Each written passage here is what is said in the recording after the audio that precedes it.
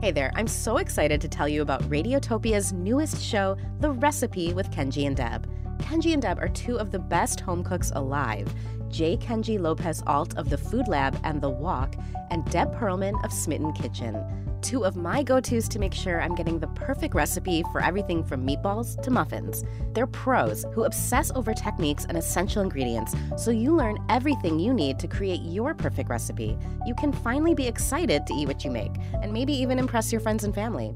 Help us welcome the newest show to the Radiotopia family. Find The Recipe with Kenji and Deb on your favorite podcast platform starting February 26th.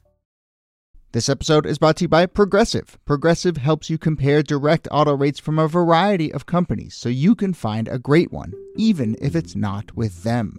Quote today at Progressive.com to find a rate that works with your budget. Progressive Casualty Insurance Company and Affiliates. Comparison rates not available in all states or situations.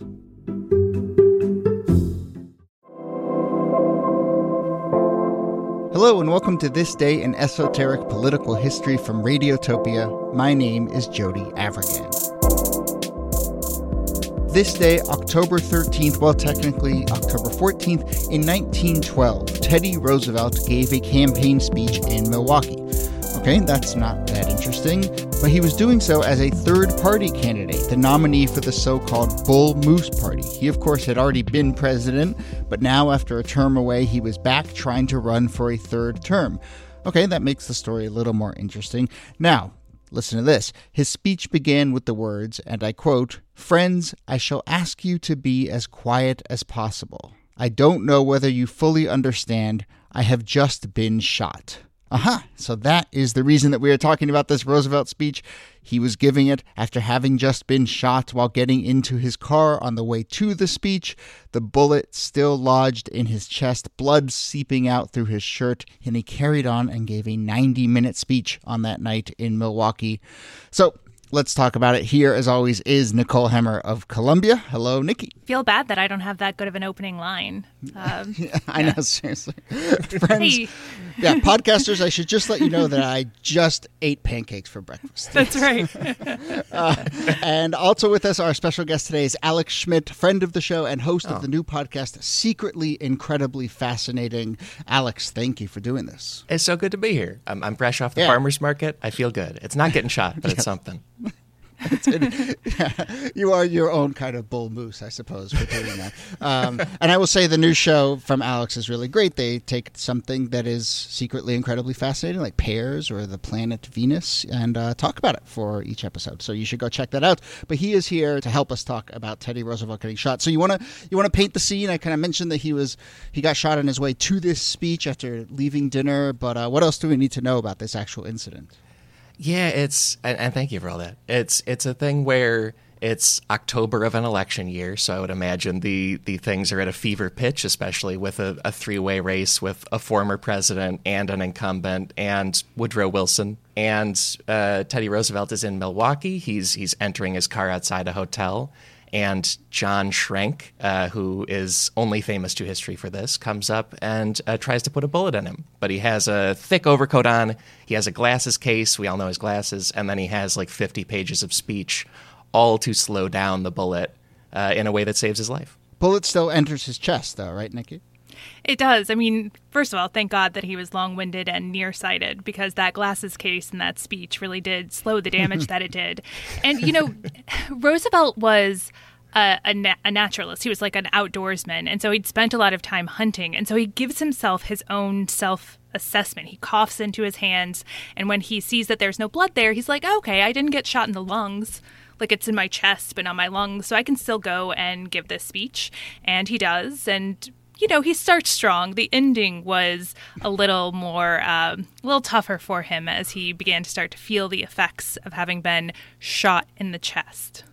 Yeah, you would think so. I mean, he should get some props for Look, like, I wouldn't even give the speech after eating dinner, which is what he did, because I just feel like, oh, I'm a little sleepy after I eat. I don't want to go give a speech. You know, he ate dinner, got shot, and still gave the speech. So I think he should get his props. And if he ran out of steam by the end, you know, I think that's understandable. Fair enough. Yeah, and he does this interesting thing, Alex. Also, like immediately after getting shot, he confronts Schrenk. Right? They kind of like meet each other. It's this really fascinating moment.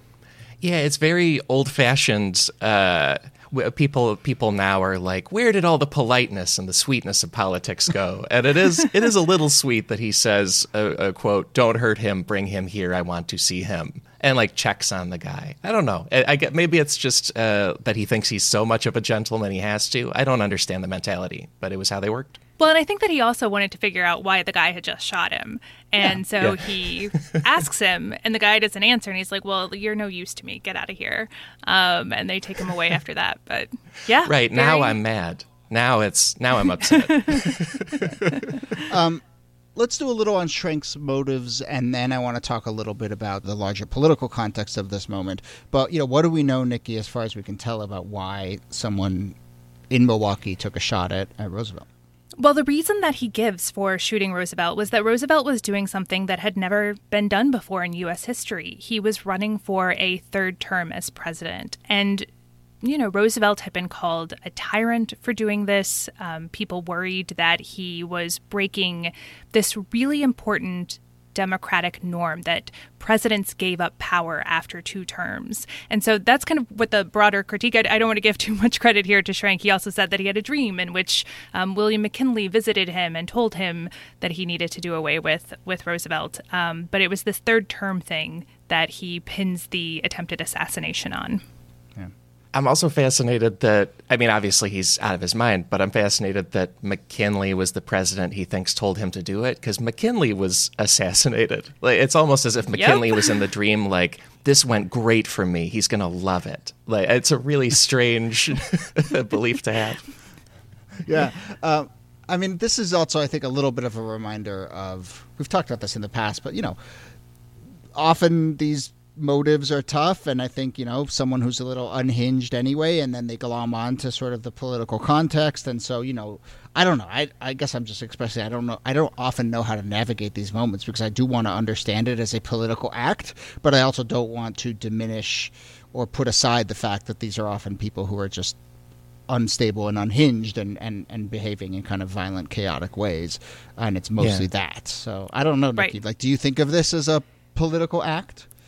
I do think of it as a political act. In part because he gives a political motive. And, we can get into how much that was actually the propulsive motive. Or actually, we can't get into it. We can't really know the inside of his mind. Yeah. But I think one of the reasons that this motive sticks so well is because it was part of a broader political debate over what Teddy Roosevelt was doing.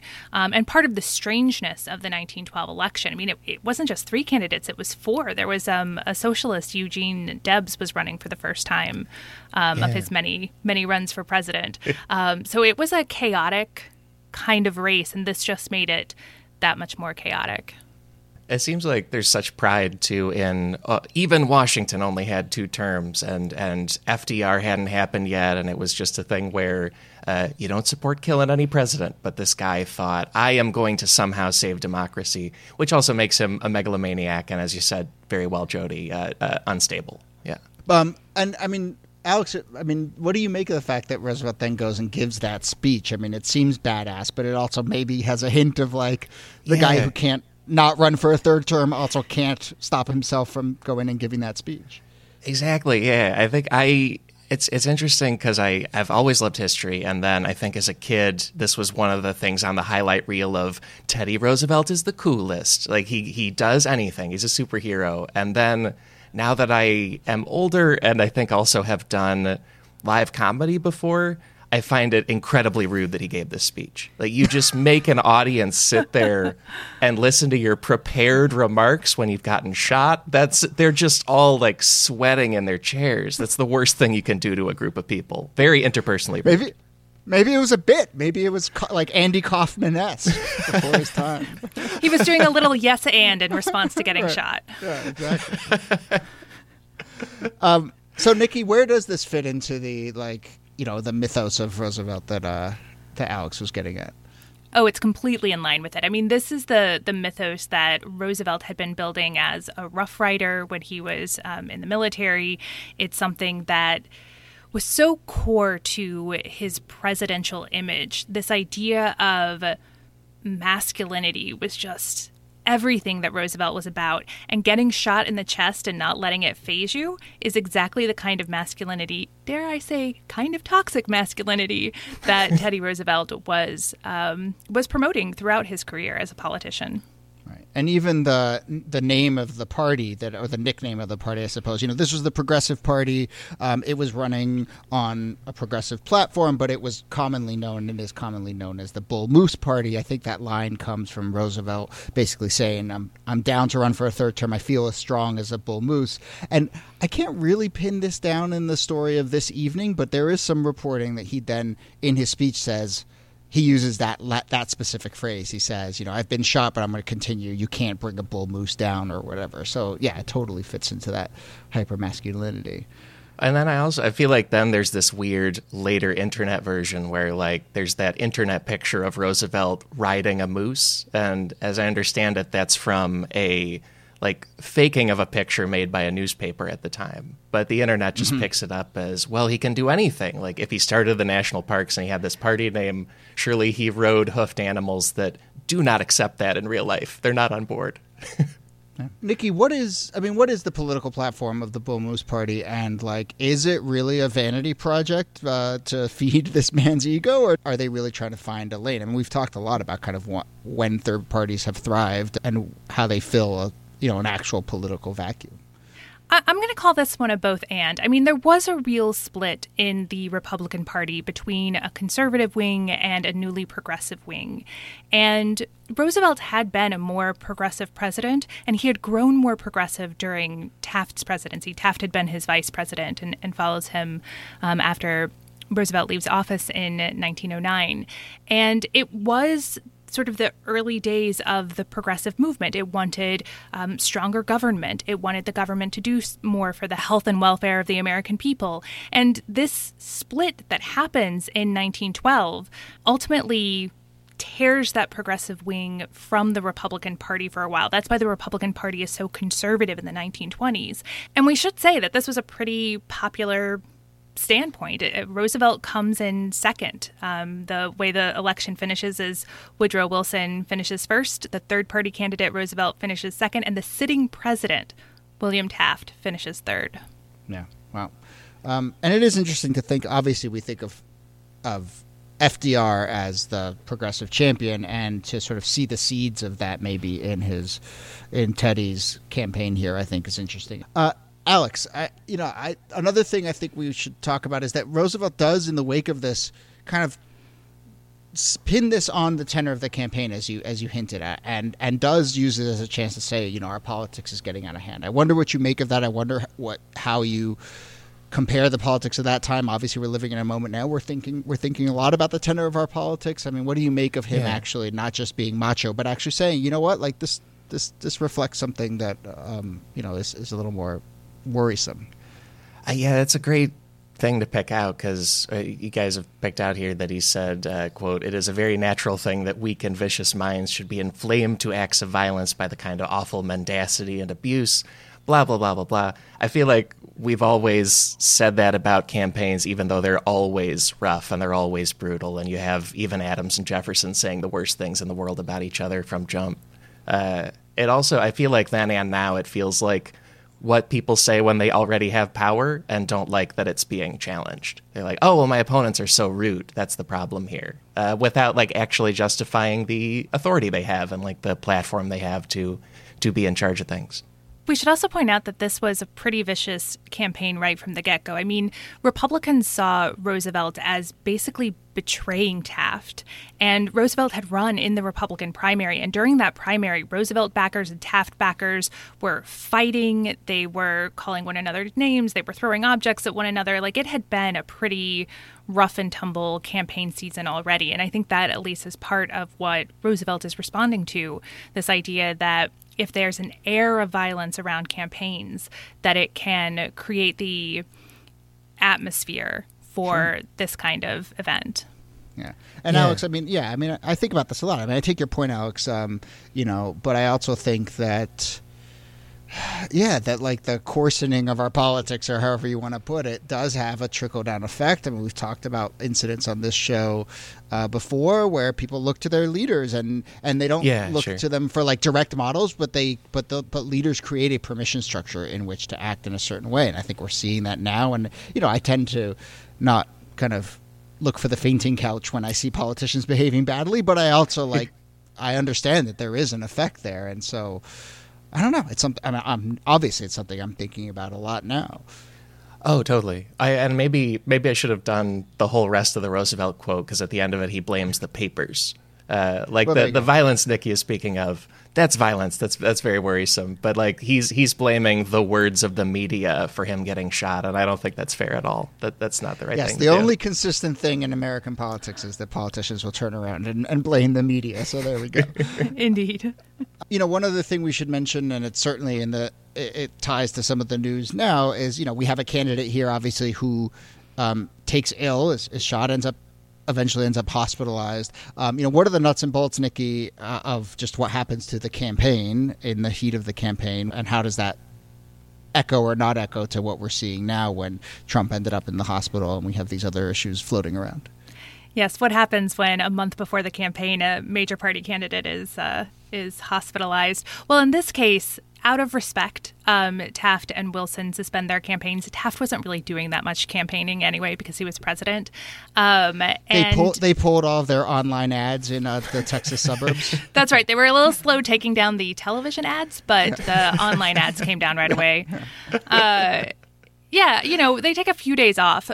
Wilson needed a few days anyway because he had a hoarse voice that he needed to rest. But after a few days, they're back out there. Roosevelt isn't able to give another speech for 2 weeks. So Wilson really has the field mostly to himself for the closing weeks of the campaign. And I am heartened by a thing I think I see across all of American history, where we're just deeply uncomfortable with the president being harmed in any way at all. We're just, as a nation, we're not good with it. Just did a secretly incredibly fascinating episode about President Franklin Pierce, who does not loom large in history, but he was still alive and around when Lincoln was assassinated, and it had never happened before and been a thing.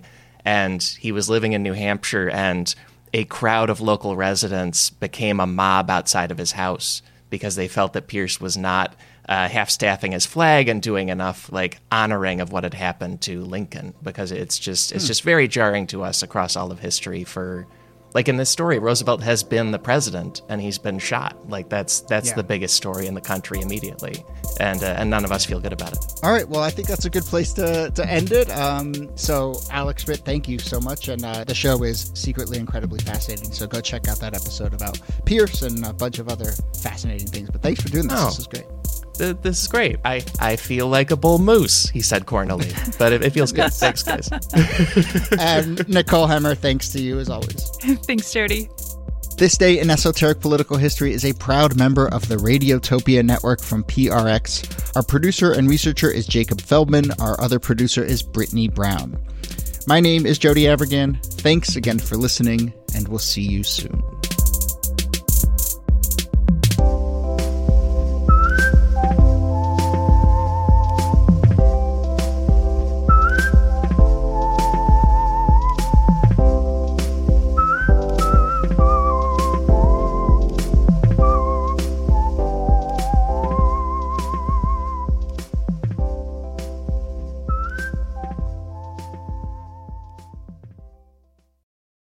It is, as you may have heard, an election year.